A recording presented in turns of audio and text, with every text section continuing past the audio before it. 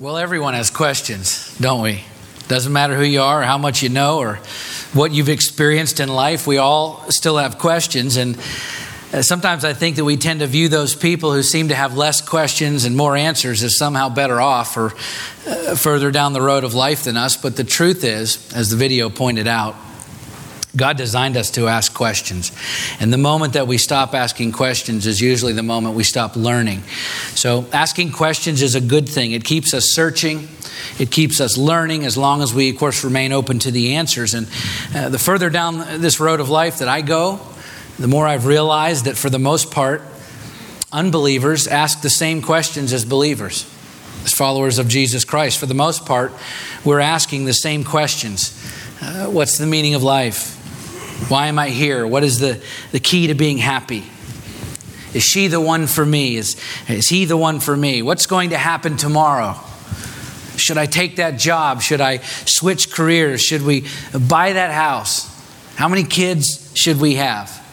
Should I retire? Well, how should I spend the rest of my life? Right? These are big life questions that everyone asks. And you've probably heard people say that the difference between believers and unbelievers is that believers know where to go to get the answers. And that's true, because if you truly know Christ, then you know that He is our supply. He provides us with answers to every need. Philippians 4:19 says, God will supply every need of yours according to His riches and glory in Christ Jesus. But at the same time, there's a much bigger question that we should be asking. And I fear that for the most part, we're not asking it today. Neither unbelievers or followers of Jesus Christ. I'm sure there are some who ask this question regularly, but with even a minimal amount of awareness and one good look around at the state of our society and much of the church today. And I think it becomes painfully obvious that we are not asking the most important question of all. And I'm going to make you wait to the end of the message before I tell you what it is. Because Daniel demonstrates for us in chapter 2 of his book the sweeping impact that the answer to this question can have in our lives. And so as we continue our sermon series, working our way through the book of Daniel, we're going to talk about the biggest question of all. It's the question that few people, I think, consistently ask, and yet the answer to it will guide you through the greatest needs of your life. So we have a lot of ground to cover because this chapter is a bit lengthy, but as a general rule, I think it's better to read larger portions of Scripture when we study rather than less, because we stand to gain a far greater understanding of what is happening in the text when we read the narrative as a narrative, when we read the story as a story, rather than breaking it up into such small pieces that even though we may glean some great concepts or ideas for life, we may at the same time be sacrificing the bigger picture that the text is trying to teach us. Growing up as a kid, I remember the pastor often would take a verse or even a portion of a verse and just break it down for an hour. And that can be good, but we can also be missing the bigger picture when we do that. So you really should always remember, anytime you read your Bible, that this is one big story. It's one big story that is being told through a compilation of many smaller stories that all fit together. It's one of my favorite parts about Scripture, the grand, sweeping, epic nature of the whole story that we get to explore together through these smaller scenes that we look at each week. And so I don't ever want that sense of story, of journey, of wonderful adventure that we find in the bigger picture to be lost in my teaching of it. Okay, and so with few exceptions, as most of you probably know by now, we generally try to tackle entire chapters or longer sections within a chapter when we gather here each week, unless there's a singular and particularly theologically challenging smaller portion of a text. Then we'll park it on that a verse or two for the day. But today, we're going to read through chapter 2 because of this great question that needs answering. And it truly is the biggest question of all right? So let's turn there together to Daniel chapter 2, and we'll start off reading the first 2 verses. In the second year of the reign of Nebuchadnezzar, Nebuchadnezzar had dreams. His spirit was troubled and his sleep left him. And then the king commanded that the magicians, the enchanters, the sorcerers, and the Chaldeans be summoned to tell the king his dreams. So they came in and stood before the king. So the king's having some pretty significant dreams, obviously, that are troubling him to the point that he can't sleep. And so all of his best men are brought in to try and solve this great riddle, the answer to these vexing dreams that the king is having. And these are the pros. This is the king's dream team, literally in this case, which is made up of the most talented spiritual advisors that a pagan king could ever hope for. Men from different ethnic backgrounds and specialties in discerning the future and all things mystical. And the cream of that crop were the Chaldeans. And they factor in substantially in this section of the chapter. Here they happen to be actually a different designation of people than the Chaldeans in chapter 1. In case you were wondering, they may have been of the same race, but they would have been a subset of the tribe of people ethnically known as Chaldeans. So chapter 1 is referring to the Chaldean people who were of the original tribe of the Babylonian nation, where chapter 2 is referring to a class of soothsayers. They're fortune tellers that advise the king, and they may well have all come from the Chaldean tribe ethnically, which would explain the same name being used for both groups of people.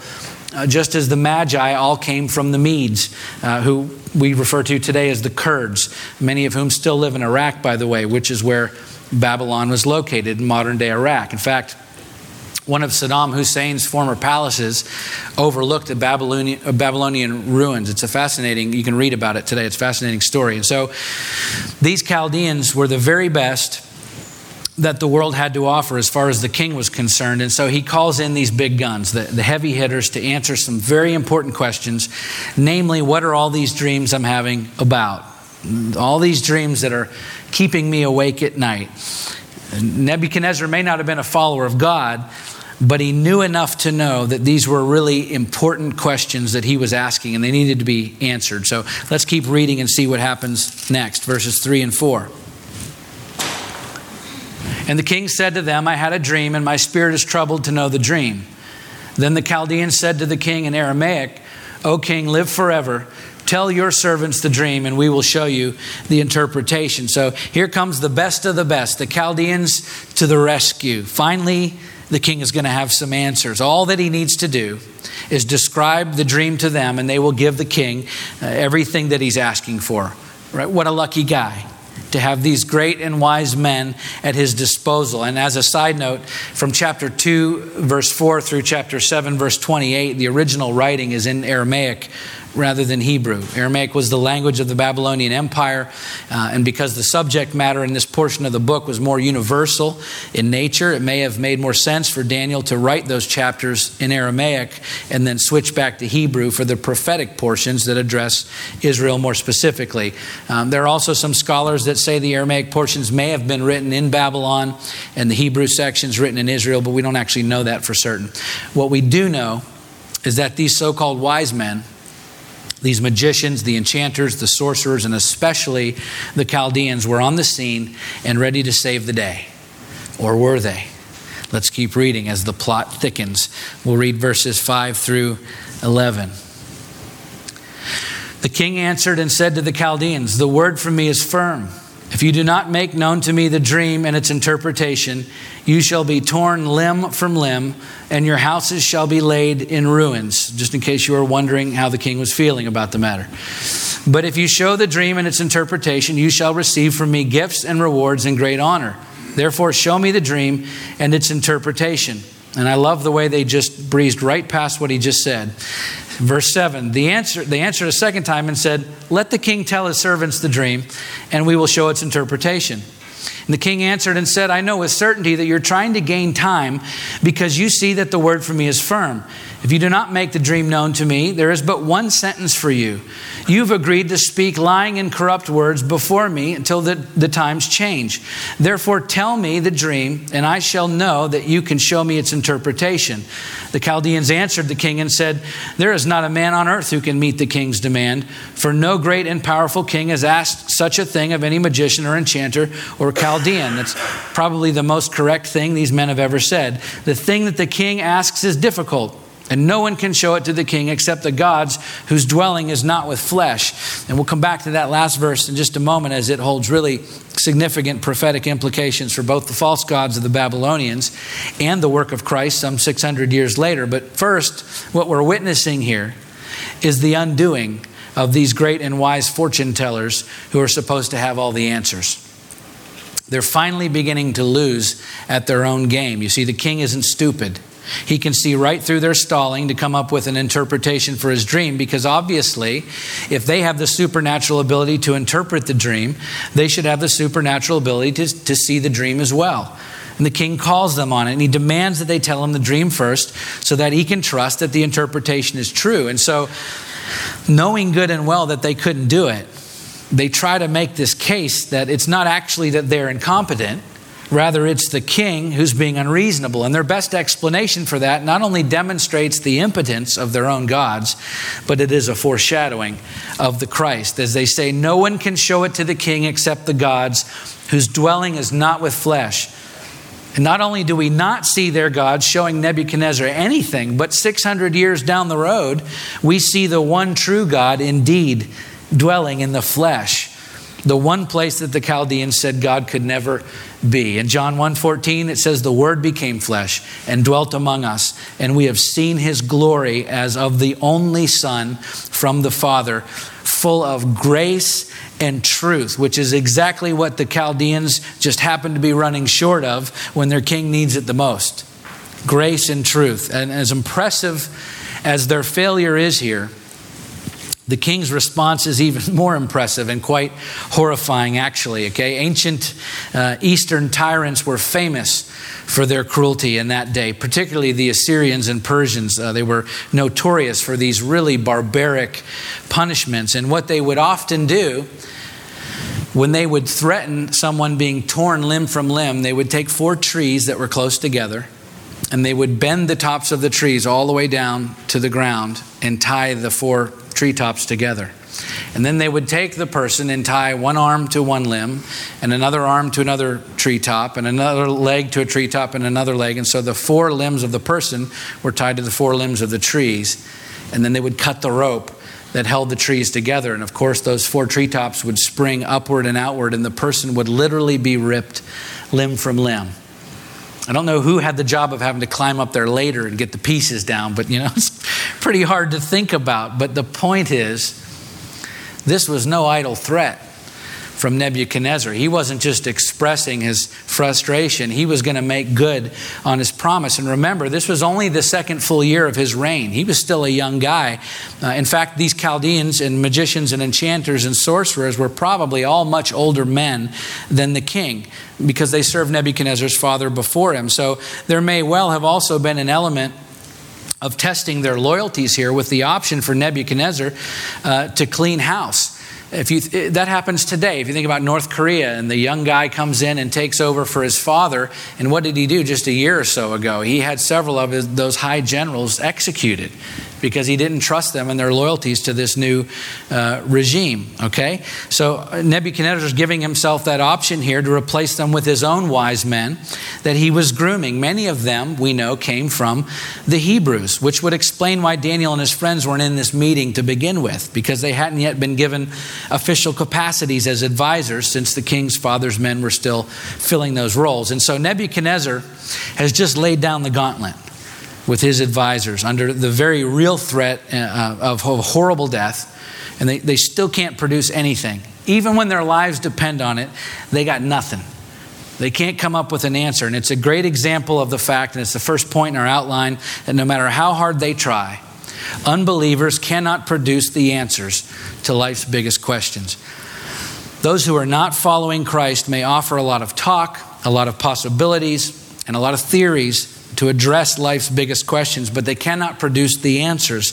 And yet, how many believers, how many of us, and I include myself in this question, how many of us have spent time and money and resources and energy and emotion and passion and drive and effort searching for answers from everyone and everything but God at some point or another in our lives?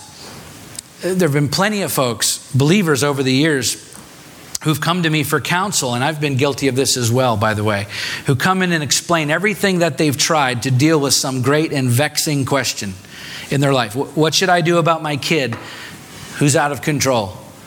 How do I deal with my spouse when we seem to constantly be at odds? What should I do about this situation at work or with my neighbor or this friend that I'm having such a terrible time with? And quite often, I'll get a long explanation of everything that's been tried so far to no avail. And usually at the point that they come to see me, they're understandably exasperated at the situation. And they're really asking for some answers and some guidance, which is good, by the way. We're supposed to seek wise counsel. Proverbs 19:20 says, listen to advice and accept instruction that you may gain wisdom in the future. So seeking advice from other believers is a good thing, but not to the exclusion of seeking the will of God on the matter. And that's confirmed by the very next verse in Proverbs 19:21. It says, many are the plans in the mind of a man, but it is the purpose of the Lord that will stand. And yet when I ask folks that come to me with these questions, have you been seeking God about it? They'll often say something like, well, yeah, I've prayed about it. But look, saying a prayer and making a request is not the same process as seeking God for an answer in deep and sustained prayer. Those are two different things, and we'll see more about that in just a minute in our text here. But the point is, we can search all that we want to. We can search all that we want to for a solution to our problem from those who rely on human wisdom and ingenuity. We can put all of our faith for the answers that we need in the very best that the world has to offer, just as Nebuchadnezzar was doing here.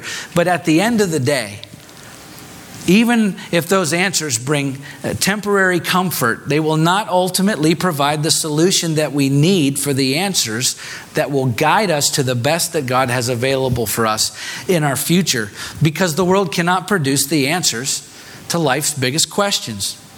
It's not going to happen. Nebuchadnezzar's beginning to realize that here. So let's keep reading and we'll see how the story unfolds. We'll read verses 12 through 18.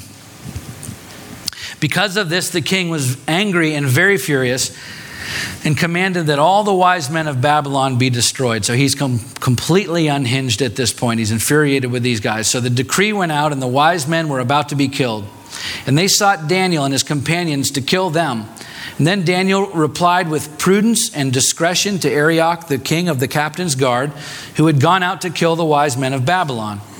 He declared, that's significant, he didn't ask, he declared to Arioch, the king's captain, why is the decree of the king so urgent? And then Arioch made the matter known to Daniel, and Daniel went in and requested the king to appoint him a time that he might show the interpretation to the king.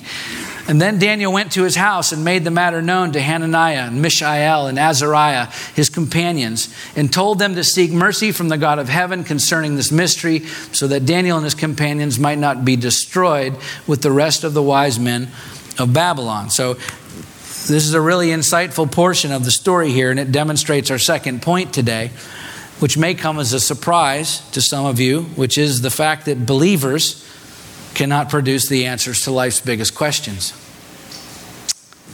We can't. We may be the recipients of some of those answers. We can certainly share those answers with others, but we cannot produce them or generate them. We're certainly not the source of them. And we see that here with Daniel. Interestingly enough, as the king's captain is rounding up all the wise men in the city to have them killed, and it appears that this is at least one example of a situation where it would really pay to not be the smartest guy in town. But unfortunately for Daniel and his friends, they were. In fact, last week we saw in Daniel's own words, he said they were 10 times smarter than all the other wise men around. Probably wishing he hadn't said that at this point. So here comes the king's captain, Arioch, who among other things was the chief executioner. If you read it in the Greek Septuagint translation of this passage, it says that Arioch was designated as the king's chief butcher. Definitely not the guy you want to show up at your door on official government business, right? But he does show up to lead them to certain death. Why? For being so smart. They're about to be killed for being the best and brightest that Babylon has. I'm thinking with policy making like that, it's a wonder that Babylon never really made it. You kill your smartest people. But Daniel does something truly impressive when informed that he and his friends are about to die. He has the presence of mind to very calmly and confidently ask the king's captain to explain this decree. It says, Daniel replied with prudence and discretion to Arioch, the captain of the king's guard, who had gone out to kill the wise men of Babylon. Why is the decree of the king so urgent? The word prudence there is the ancient Aramaic word itah. It means counsel. The word discretion in the same verse is the Aramaic word te'aim, which means decree. That funny little at sign is actually just what you get out of transliteration from ancient Aramaic into the English, but it's pronounced te'aim. It means to decree. So Daniel counsels the chief executioner to declare to him what the king was so worked up about. He doesn't sheepishly ask or request for some answers. He actually counsels the executioner to decree, declare to me what's the big deal, what's going on. Such tremendous poise and confidence from Daniel, but it wasn't arrogance, as he clearly doesn't know ahead of time what's going on. God hasn't revealed to him yet that Nebuchadnezzar was going to order all of the wise men to be killed. Sometimes believers don't have all the answers.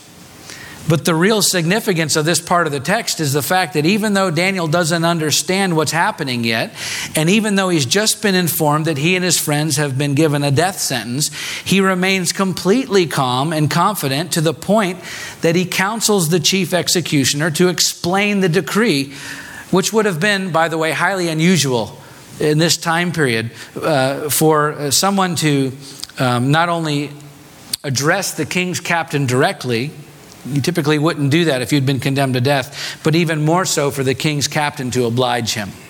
Okay, it really speaks to the favor of God on Daniel's life and the confidence that Daniel had that God would provide even when Daniel didn't have all the answers. David Gusick wrote that in one sense, crises does not make the man. Instead, they reveal the man. I think that's true. Clearly, Daniel's mettle was being revealed here. I heard a pastor on the radio the other day who was preaching. I think it may have been Stuart Briscoe, but I'm not sure, so forgive me if I'm giving credit to the wrong place. But he said, if you want your faith to grow, he said, if you want your faith to grow, you have to be willing to allow your faith to be tested. If you want your faith to grow, you have to be willing to allow your faith to be tested. And we see Daniel's mettle being tested here. Sometimes believers don't have the answers. But Daniel takes it up a notch even further, because once the king's captain explains the situation, Daniel, who doesn't have the answer that the king is looking for, he doesn't have the interpretation, does something astounding. Daniel makes an appointment with the king to deliver the answer that the king is looking for, the one that has vexed him so much that he's willing to kill all of the wise men in Babylon for failing to deliver on. And here is Daniel with absolutely no idea what the dream is or what it's about, calendar planning with the king so that he can hook up with him and deliver the answer that he doesn't currently have. Amazing. Now, if the king is willing to kill all of these people who openly admit that they can't give him an answer, what do you suppose that he'll do to a guy who says that he's going to show up with the answer, even though he doesn't have it yet, if Daniel's unable to provide the answer that Nebuchadnezzar is looking for? Think about that. Talk about pressure. But Daniel is Mr. Cool, calm, and collected. Not because he has the answers, but because he knows who does. And I love this part of the story because Daniel goes home and he says to Hananiah, Mishael, and Azariah, his three best friends, hey fellas, how was your day? Mine was pretty good. By the way, we need to pray about something tonight. There's this little mystery that needs solving, and I want your help, to pray and ask God for the answer. And just to be clear, if we don't get the answer that we need, we're all going to be ripped apart limb by limb from the king. I don't know if they put some soft music on at that point, like we do when we pray together, avoid the awkward silence. But I can guarantee you that no one was dozing off in that prayer meeting. This was some deep, focused, sustained prayer going on in that house that evening because they understood the gravity of what was at stake. In fact, it wasn't just their lives.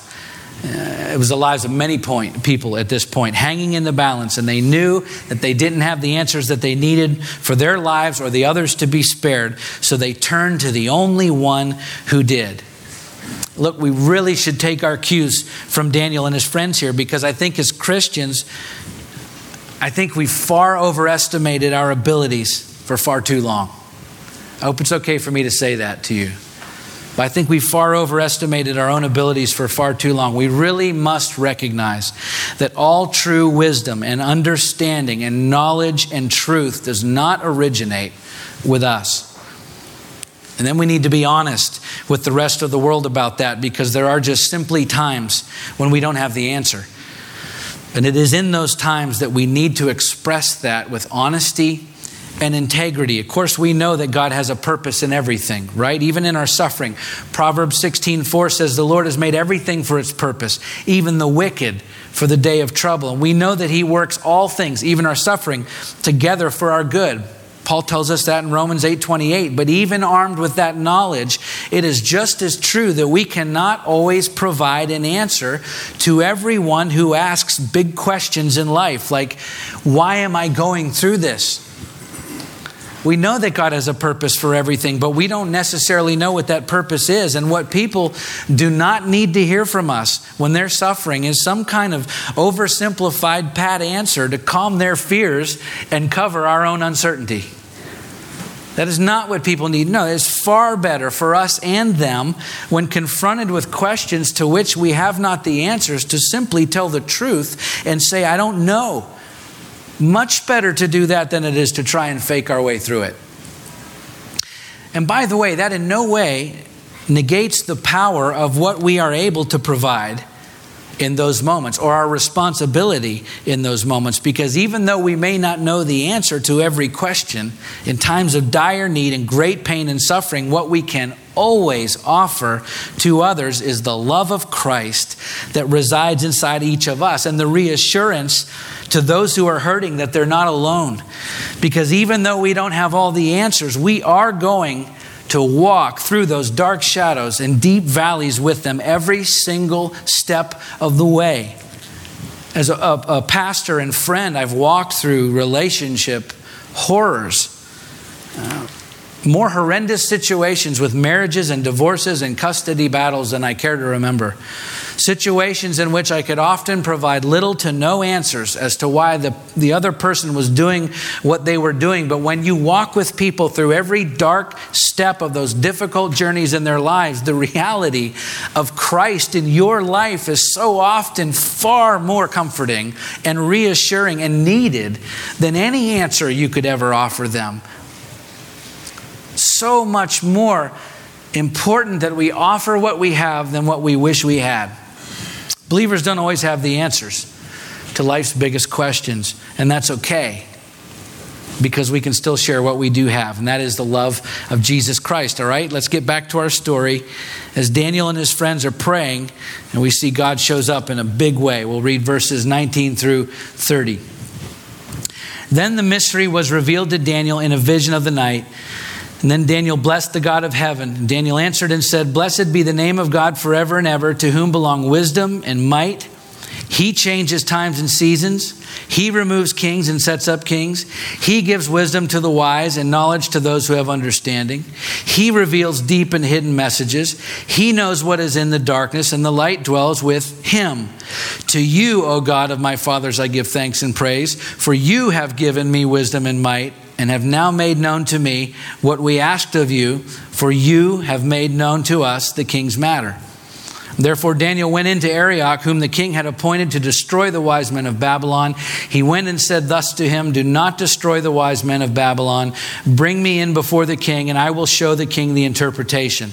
And then Arioch brought in Daniel before the king in haste, and said thus to him, I have found among the exiles from Judah a man who will make known to the king the interpretation. I love how he gives himself some credit there. The king declared to Daniel, whose name was Belteshazzar, Are you able to make known to me the dream that I have seen and its interpretation? Daniel answered the king and said, No wise men, enchanters, magicians, or astrologers can show the king the mystery that the king has asked. I love that. He says, No, but there is a God in heaven who reveals mysteries, and he has made known to King Nebuchadnezzar what will be in the latter days. Your dream and the visions of your head as you lay in bed are these. To you, O king, as you lay in bed came thoughts of what would be after this, and he who reveals mysteries made known to you what is to be.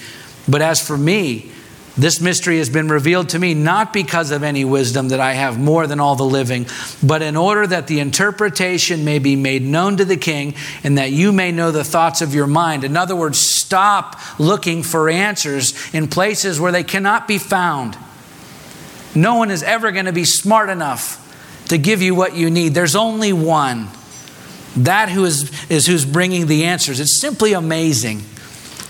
Daniel and his friends had no answers, but instead of running to the wise men and the enchanters and the magicians and the astrologers, instead of running to the world and looking for answers to their life and death situation, they ran to the only true supply. They ran to the only one who could provide the answers they needed. They ran to God Almighty, and they prayed and they prayed and they prayed in deep, focused, sustained prayer into the night, it says, and they didn't stop until God gave them the answer that they needed. Why? Because they understood that God alone can produce the answers to life's biggest questions. It makes perfect sense if you think about it, that the one who can truly provide the answers that we seek is the one who's sovereign over all of the questions that we ask. Daniel said, "Blessed be the name of God forever and ever, to whom belong wisdom and might. He changes times and seasons. He removes kings and sets up kings. He gives wisdom to the wise and knowledge to those who have understanding. He reveals deep and hidden things. He knows what is in the darkness, and the light dwells with him." Daniel knew well and good that the true source of answers for all of life's questions was God alone. And because he allowed his faith in the source of all of our supply to be expressed, not only in the best times of his life, but in the worst days of his life, because of that, the lives of everyone around him were affected by it. Let's finish our story for today, and we'll see the profound effect of Daniel seeking the ultimate answer to life's biggest question. We'll finish the whole chapter starting at verse 31. "You saw, O king, and behold, a great image. This image, mighty and of exceeding brightness, stood before you, and its appearance was frightening. The head of this image was of fine gold, its chest and arms of silver, its middle and thighs of bronze, its legs of iron, its feet partly of iron and partly of clay. As you looked, a stone was cut out by no human hand, and it struck the image on its feet of iron and clay and broke them in pieces. Then the iron, the clay, the bronze, the silver, and the gold all together were broken in pieces and became like chaff of the summer threshing floors, like dust on the floor, and the wind carried them away so that not a trace of them could be found. But the stone that struck the image became a great mountain and filled the whole earth. This was the dream. Now we will tell you, the king, its interpretation. You, O king, the King of kings, to whom the God of heaven has given the kingdom, the power and the might and the glory, and into whose hand he's given, wherever they dwell, the children of man, the beasts of the field, and the birds of the heavens, making you rule over them all. You are the head of gold. Another kingdom inferior to you shall arise after you, and yet a third kingdom of bronze, which shall rule over all the earth. And there shall be a fourth kingdom, strong as iron, because iron breaks to pieces and shatters all things. And like iron that crushes, it shall break and crush all these. And as you saw the feet and toes, partly of potter's clay and partly of iron, it shall be a divided kingdom. But some of the firmness of the iron shall be in it, just as you saw iron mixed with the soft clay. And as the toes of the feet were partly iron and partly clay, the kingdom shall be partly strong and partly brittle. As you saw the iron mixed with soft clay, so they will mix with one another in marriage, but they will not hold together, just as iron does not mix with clay. And in the days of those kings, the God of heaven will set up a kingdom that shall never be destroyed. Nor shall the kingdom be left to another people. It shall break in pieces all these kingdoms and bring them to an end, and it shall stand forever. Just as you saw that a stone was cut from a mountain by no human hand, and that it broke in pieces the iron, the bronze, the clay, the silver, and the gold. Meaning in you, Nebuchadnezzar, a great God has made known to the king what shall be after this. The dream is certain, and its interpretation sure. And then King Nebuchadnezzar fell upon his face and paid homage to Daniel and commanded that an offering and incense be offered up to him. And the king answered and said to Daniel, truly your God is God of gods and Lord of kings and a revealer of mysteries, for you have been able to reveal this mystery. He's bowing down before Daniel, but he's not praising Daniel. He recognizes the source of the answer that he's been seeking. And then the king gave Daniel high honors and made great gifts and made him rule over the whole province of Babylon and chief prefect over all the wise men of Babylon.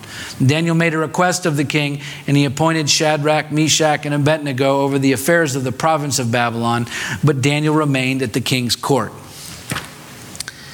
It's incredible. Can you see how, because of one man's devotion to seeking God, that even a pagan king with all the power in the world has a revelation of who God is at the end of Daniel's explanation of the dream. And the dream itself, of course, is a prophetic vision of the succession of four great earthly empires. The Babylonian Empire from 625 to 539 BC, and then the Medo-Persian Empire from 539 to 331 BC, and then the Greek Empire from 331 to 63 BC, and then the Roman Empire from 63 BC to AD 476. And then, of course, the coming of the Messianic kingdom, which he talks about at the end, that will never be destroyed, that will crush and sweep away all others. It's obviously good for us to understand the specifics of the dream, but many people get too hung up on these details of some of these visions and dreams, and they miss the forest for the trees. This whole prophecy, this whole chapter, is ultimately about who God is. It's about who He is, the sovereignty and rule of God, not future events. It's about who God is and the coming of Christ's kingdom, a permanent kingdom that cannot be conquered, unlike even the greatest of all of these earthly kingdoms. And when we see that in the response of Nebuchadnezzar and the fact that even this earthly pagan king, understands the greatness of God in that moment, he said, truly, your God is a God of gods, a Lord of kings, a revealer of mysteries, which, by the way, is the same revelation that Daniel had earlier after asking God for the answer to Nebuchadnezzar's dream. Back in verses 21 and 22, Daniel said, He removes kings and sets up kings. He gives wisdom to the wise and knowledge to those who have understanding. He reveals deep and hidden things. In other words, He's the only one that has the answers. And the result, of course, of God revealing Himself to Daniel and then to Nebuchadnezzar through Daniel is not only was Daniel's life spared, but his friends' lives were spared. All the other pagan wise men's lives were spared. And Daniel and his friends were given incredible position and blessings through which they could influence a multitude of people from a king who just shortly before was ready to kill them. All because Daniel ran to the true source of answers for these life and death questions first. He didn't check with the Chaldeans first or bounce some ideas around with his friends first. No, he grabbed some other men of faith and they took it straight to God. And so instead of treating God like a last stop in our time of trouble, and after we've exhausted all the other options that the world has to offer, He should be our first stop. Our number one priority, our chief concern, the very first person that we run to when trouble comes. And yet, so often when we do pray, we treat God like some kind of supernatural vending machine, where you put a little prayer request in and you hope something good pops out. No, He alone is the beginning and the end and everything in between. He's ordained every single one of your days, even the bad ones. Read Psalm 139. He knows what's going to happen to you next. But here's the thing. He not only knows that, He knows what you need for what's coming next. And not only does He know what you need for what's coming next, He wants to give it to you. He has the answers for you and He wants you to have them. But when we spend most of our time and resources trying to chase down other alternatives to meet those needs first, we shortchange ourselves and those who need us the most. Because so often, I believe, we then settle for something far less than God's very best. We settle for what brings us comfort instead of what brings us what we truly need. And so the key to all of this is the questions that we ask. and how we ask them. When you look at the lives of Daniel and Peter and Moses and Paul and David and Mary, you find people who asked God for things just like we do. But there was a difference, not only in how they asked, which usually involved extended times of often intense seeking, but there was also a difference in the questions themselves. Because God provides answers to all sorts of questions, for believers and unbelievers. We see it all through Scripture. Just as He provided for King Nebuchadnezzar with the answer he was seeking, even though Nebuchadnezzar was a pagan. It's more than just about asking questions. It's about asking the right questions. In Acts chapter 8, when Simon the sorcerer heard Philip preaching the gospel, it says that Simon the sorcerer believed and was baptized and continued following Philip. And yet when Peter and John show up and start laying their hands on people and people are receiving the power of the Holy Spirit, it says that Simon offered them money because he wanted what they had. And Peter rebukes him sharply. You see, because Simon was asking the wrong questions. He was asking for something that he really wanted instead of asking for that which he truly needed. And that brings us back to the beginning of this message. What is the biggest question of all? Well, I'll tell you first what it isn't. It isn't, God, how can I have more from you? Which I think is the question that we most frequently ask in one form or another. God, how can I have more from you? No, the biggest question of all, the most important question that we can ever ask in this life is, God, how can I have more of you? There's a big difference. The biggest question of all is asking God to reveal Himself to us in our lives. But think about it honestly, and don't raise your hands, but how often do we simply ask Him to reveal Himself to us? How many of us actually do that? How much time do we spend just meditating on the question of who God is without asking Him for anything else in that time of prayer and meditation? How much time do we spend actually in His presence just because we want to know Him more and we ask for nothing else? The truly amazing thing is, we can never spend too much time asking that question because the answer to that question is inexhaustible. We can never fully know the answer to that question because it's an endless well of beauty and wisdom and mystery and wonder and power and awe. And the more that answer is progressively realized in our lives, the greater the depth of our experience in our relationship with Christ, the greater the fulfillment of every need and every want and every desire that we have. Why? Because He is the answer to everything that we are not.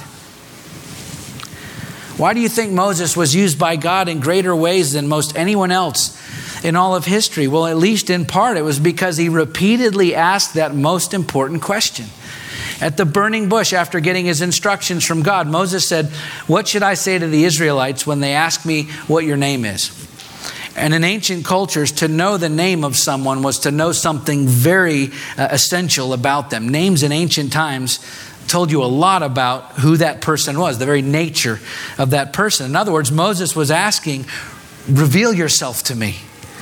From the very beginning, he wanted to know who God was. But if you look in Exodus chapter 33, after following God through so many incredible events and experiences, Moses was still asking the same question. In verse 18, he asked God, "Please show me your glory." And God replied in verse 19, "I will make all my goodness pass before you and will proclaim before you what's going to happen to you tomorrow." No, I'll proclaim before you the answer to that big question you've been at. No, he doesn't say that. I mean, at this incredibly intense moment of Moses in the presence of God, and he's just asking for God to reveal more of Himself to me, what does God say? "I will proclaim before you my name, the Lord." That's who I am. In other words, Moses asked God, "Show me more of you. I want to know you more."